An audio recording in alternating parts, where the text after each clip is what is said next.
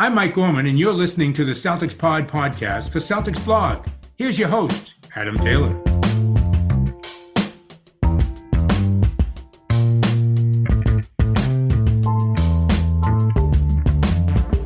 What is good, everybody? How we feeling today? We're feeling good. We're pumped. How'd you feel that game went last night? We happy? I'm happy. I think we all should be happy. Before we get into it, I've got one thing to say. Where Brooklyn at? Where Brooklyn at? Where Brooklyn at? Where Brooklyn at? I repeat.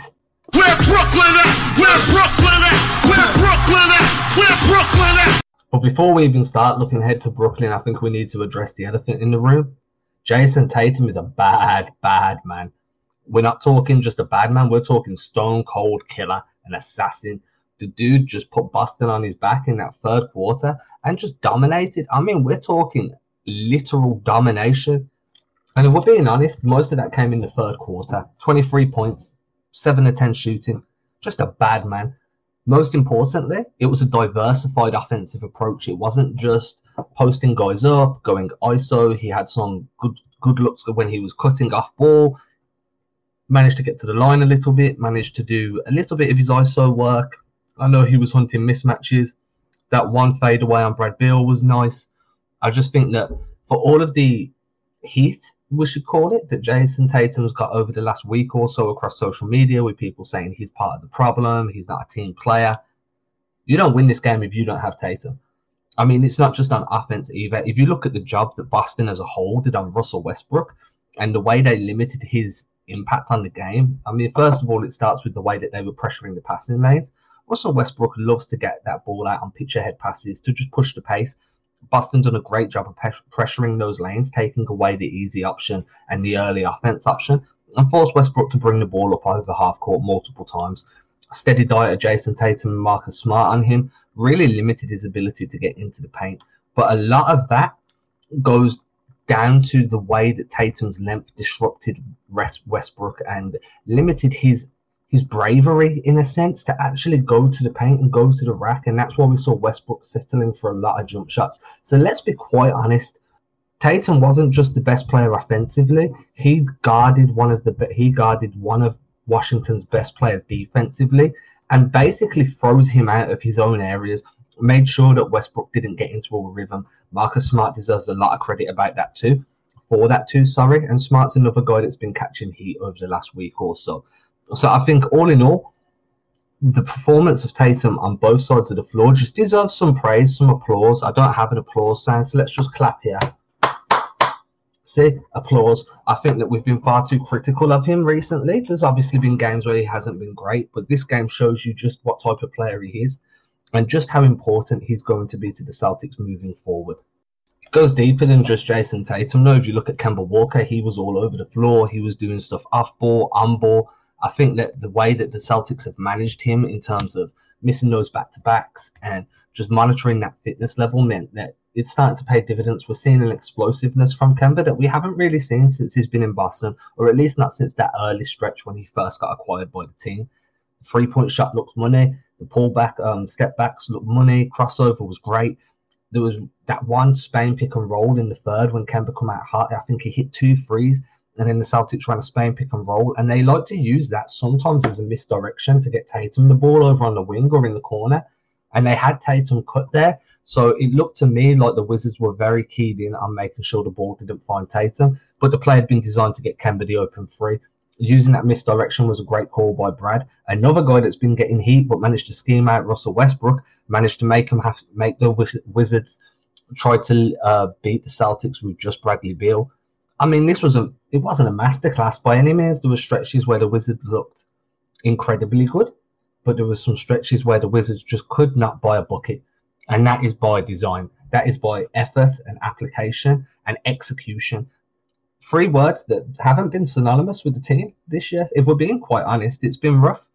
I think Evan Fournier is starting to really add value to this team in terms of his penetration, in terms of his ability to score off ball, create his own looks off ball, create looks for others on ball. I think his usage rate's going to increase once the playoffs begin. But let's be honest, we can worry about the playoffs another day. Today is a day to rejoice. Today is a day to look back and be like, do you know what? Yeah, the team has struggled all year, but when their backs were against the wall, when the chips were down, they showed that fight and hustle that we've come to expect from a Boston Celtics team that we haven't really seen all year.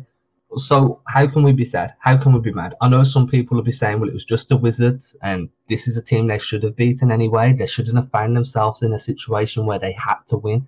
They shouldn't have found themselves in a playing situation to begin with the talent on the roster. Cool, all of them, fair.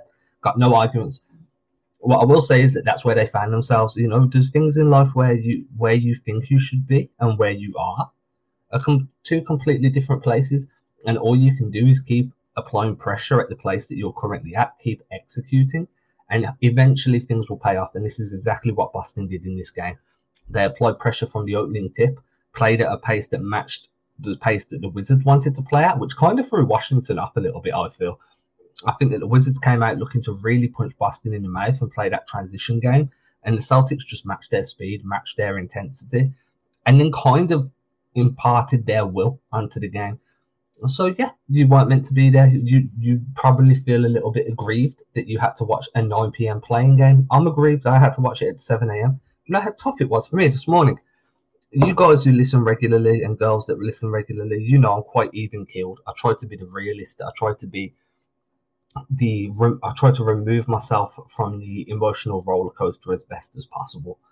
I woke up at 6:30 a.m. England time this morning. As usual, turned off my notifications, so I didn't know the score. I didn't check Twitter. I checked the Slack channel from Celtics blog just to see if there was anything that I could write about. I'm going to be writing about something later today. But I made sure I did not see any scores or any news about the game whatsoever. I was on a roller coaster from start to finish of that game. I just didn't know what was going to happen, so I lived that like it was live. And I'm aggrieved too, because I'm like, this could have been a week off for everybody. Could have been a week off for fans. Could have been a week off for guys that are trying to cover the team. Could have been a week off for guys that do cover the team. Most importantly, could have been a week off for the players. But it isn't. So, you know, you take your punches and you roll with the punches and take everything as it comes. Otherwise, what can you do? Yeah, I'm completely happy with the way this performance went. I think if you look at Rob Williams' impact before he went back out, and that sucked when he hurt his foot again. This guy just cannot stay healthy. That's a conversation for another day. But at the moment, to me, his inability to stay on the floor is hurting the team more than anything. I understand that he brings so much to the roster and that he is so integral to the spacing and the way that this team plays. But at the same time, you can't stay healthy. It's just not working. And what can you do then? Do you keep running with this guy? Like, this is the third season in a row where he's missed considerable time. And I think he was having a huge impact on rim protection, shot altercation, secondary creation on offense, operating in that short roll area, running that delay. He was a very big part of the spacing that Boston were using to create some looks off-ball cuts. So to see him get hurt again, it was probably a re-aggravation of that turf toe. Again, I've finished watching that game. I've hit record and I'm talking. So if there's any news on Robert Williams, it hasn't crossed my desk yet. Simply because I haven't gone looking for it, to be quite honest. I just felt like I needed to react and get this out to everybody. Neesmith, I thought was good. I thought that we're starting to see more of Neesmith. I would have liked to have seen a little bit more of Peyton Pritchard, but I do feel like this wasn't the best matchup for him. Ish Smith was playing exceptionally well. Obviously, you've got Russell Westbrook, Bradley Beal. The guard rotation of Washington's no joke, and I just feel like this probably wasn't the best opportunity for Peyton Pritchard, and we'll see more of him against Brooklyn. Shemi Ojale got about eight minutes and a half. He was guarding Westbrook at certain times as well. I think Ojale did a good job of limiting Westbrook's dribble drive penetration too. In general, the rotation of guys that guarded Westbrook was Ojale, Tatum, and Smart, but there was a few times where you'd see Fournier match up with Westbrook. And I think that's when Westbrook really found a rhythm and managed to get to the rim, managed to operate as like a putback artist. Fournier did struggle to stay in front of Westbrook. And look, if we're saying to someone, your defensive bar is set at keeping Westbrook out of the paint, that bar's ridiculous. That's a ridiculous level of defensive ability that you're asking a guy to have. So I'm not going to be, no judgment from me. How can we be saying that the minimum you need to do in your Boston Celtics tenure is be good enough to limit Russell Westbrook when he's in the paint? That's ridiculous. So all in all, I'm not upset with Fournier. He did only shoot 3 for 11 from the field. That's not great. 4 assists, 6 rebounds. But you know what it was for me? It was the penetration. It was the secondary and tertiary creation that he offered. It was the fact that when he was on ball, guys were moving. There was movement. It wasn't static. It wasn't boring to watch. It wasn't reliant on pick and roll, into another pick and roll, into a penetration, into a reset, into a pick and roll. There was fluidity. And so you don't shoot great. I don't care. I honestly do not care, because you're providing the team with a movement that wasn't there before you were required and put it into this rotation. So yeah, cool. You didn't play great. You didn't score the ball well, but you provided value in multiple other areas. Let's live with that. Let's not get on anybody's back when you don't have to be on the box score. And this is one of anyone that's a big supporter of Marcus Smart, this is your number one point. You can do things that impact winning outside of the box score. And whether that be through the hustle stats, or in Fournier's case, just movement and gravity and being able to manipulate defenses just by a simple swapping of sides, cutting baseline, setting a screen, lifting off a corner. If you're manipulating that defense, that adds value. It does. So 3 of 11, yeah, it's not great. I don't care. On to the next one. I think that Neesmith played well. Again, wasn't fantastic. I think that he had that 1 3-point shot, and then he did have that putback that got called off, waved off due to a foul. I think it was a Tristan Thompson foul under the rim.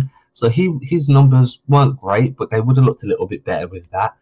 Romeo played well. That one basket that Romeo scored, I think, is indicative of the type of player he will become once he gets a little bit more aggressive with his driving game and being able to finish around the rim. He looks very poised when he finishes around the rim. Just doesn't seem to have the confidence yet to go into those tall trees. There was a moment or two where he guarded Westbrook. I think Westbrook just knew that Romeo is still learning the craft. Westbrook's got some tricks up his sleeve, so he managed to put Langford to work, basically, and I'm cool with that. Yeah, fine. Again, are we setting the bar at Russell Westbrook? I don't think so. So I'm completely cool with this. Let's stick with that defensive narrative for a moment and just look at the fact that Washington got a lot of their work done around the cup. Brad Beal probably got most of the mid-range shots, but a lot of that work was done around the basket, in the paint. They were pounding it as best as they could. Westbrook was trying to get people into post-up positions. Robin Lopez was causing some problems too.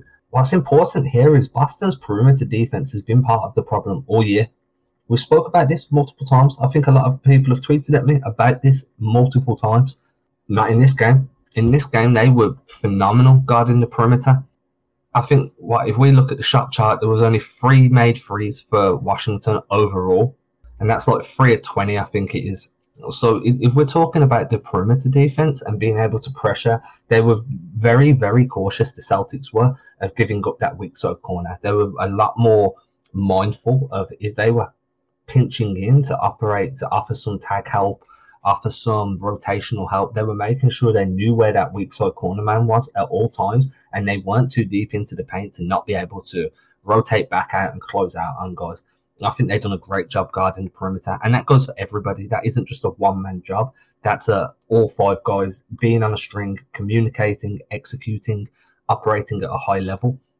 And yeah, I get it. It was Washington, but at the same time, this is a team that's been on a tear. Westbrook and Bradley Beal have figured it out. Boston done a great job in their transition defense, limiting transition opportunities, making sure that any runouts were met with early defense. There was one possession, I think it was in the second quarter,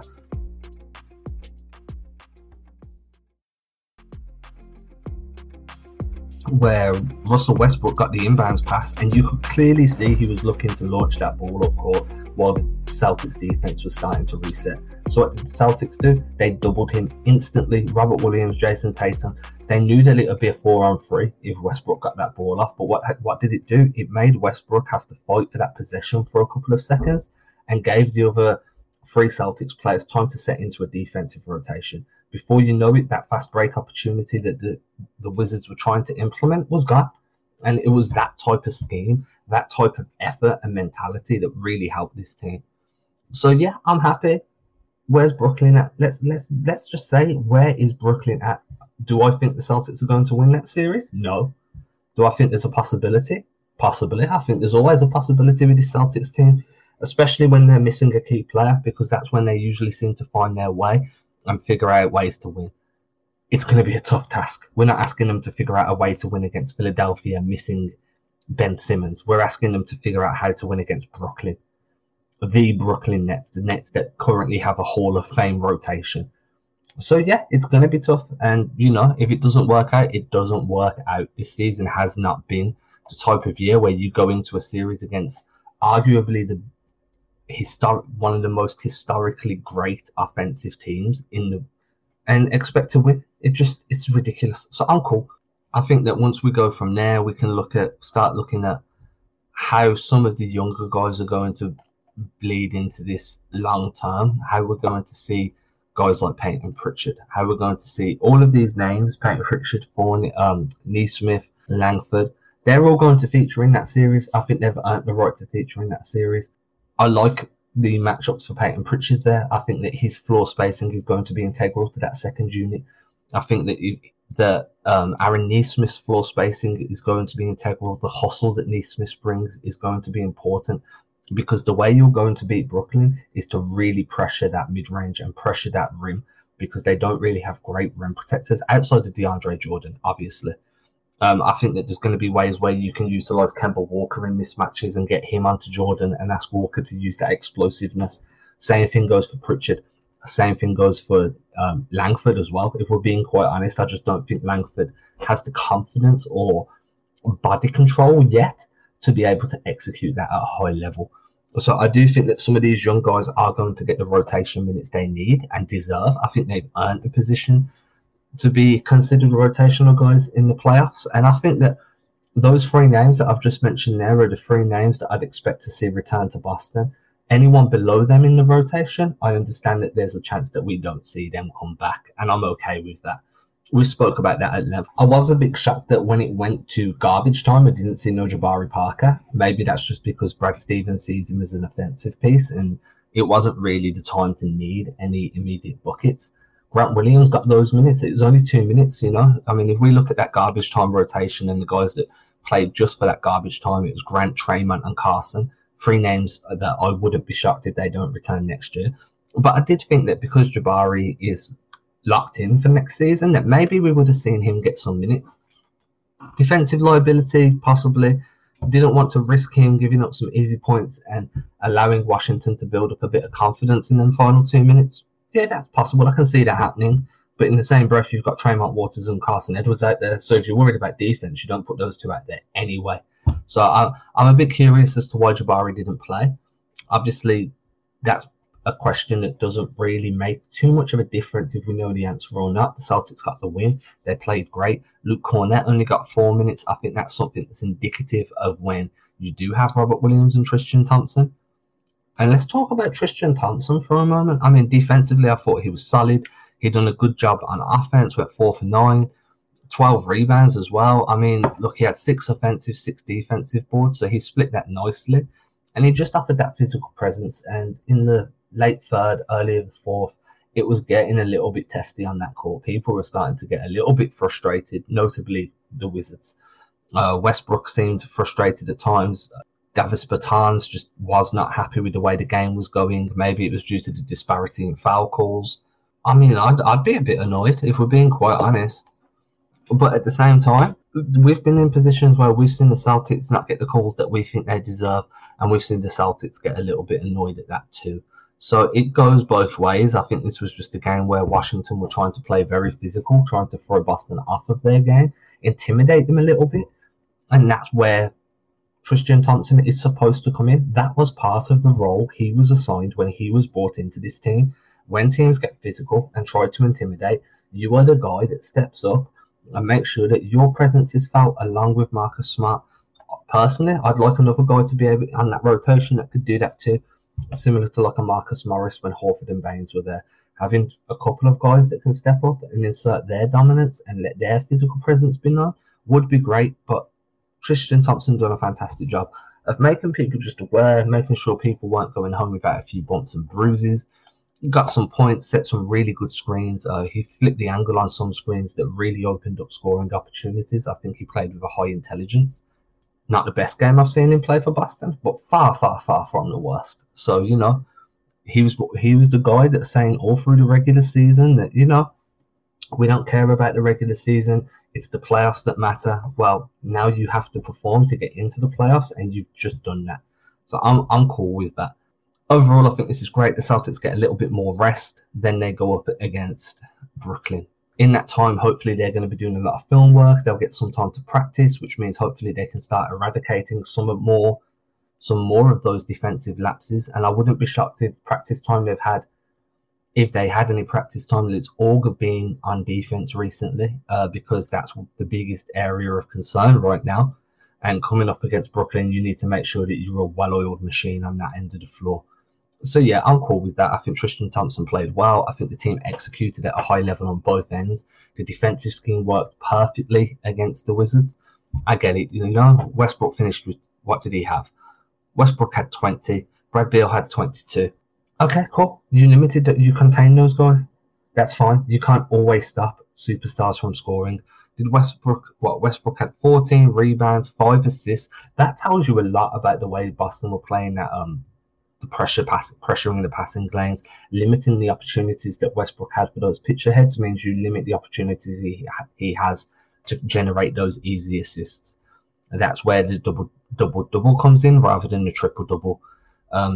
Bradley Beal was the same. Beal, I think that, you know, the best thing you can do to Beal is hope to contain him, set a number in your head and don't let him reach that or go past that.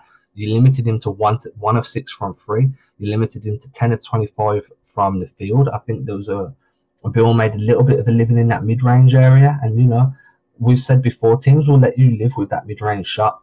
Once Boston realised that Beal was heating up from there, I think it was in the second, they adjusted. They made sure that mid-range wasn't so comfortable anymore. They started to force him to his weaker hand and then allow him to attack the paint on the weak hand before shading over and giving him a hard contested shot. So this, to me, the defense is what stood out in this game. The offense was great, but again, Tatum put his team on his back, flipped that switch.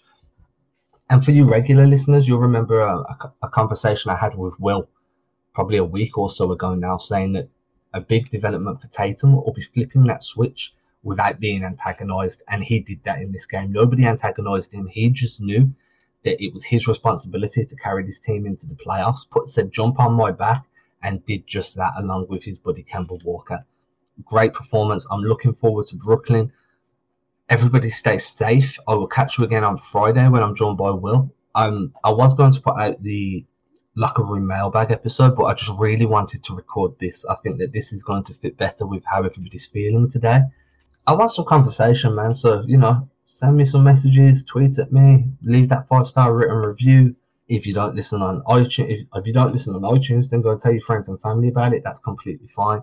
That helps a lot. Best compliment you can give is recommending us to other people. Follow me on Twitter and Instagram at Adam Taylor NBA. Make sure you hit that like and subscribe to this podcast if you're a new listener. Thank you very much for tuning in. This isn't how the shows usually go, but, you know, like I say, I watched the game, I got hyped, I wanted to talk about it. I had a microphone next to me. Podcast was due to go out today anyway, so why not? Why not? Catch everybody soon. Stay safe. Goodbye for now. Ain't disrespecting you haters, I ain't sweating your opinion. Y'all been testing my patience, never did it for a check. I've been impressed with the famous, just rather be creative than stressing my wages. Ageless, every time I lay a verse down, one play at a time, keep it moving like a first down. And at the end of the day, I can say that I made this. MJ never made it to the majors, still he chased greatness, expected that he might fail, and I might too. I might never get to pop champagne, celebrating with the crew. This ain't everything I am, it's something that I do.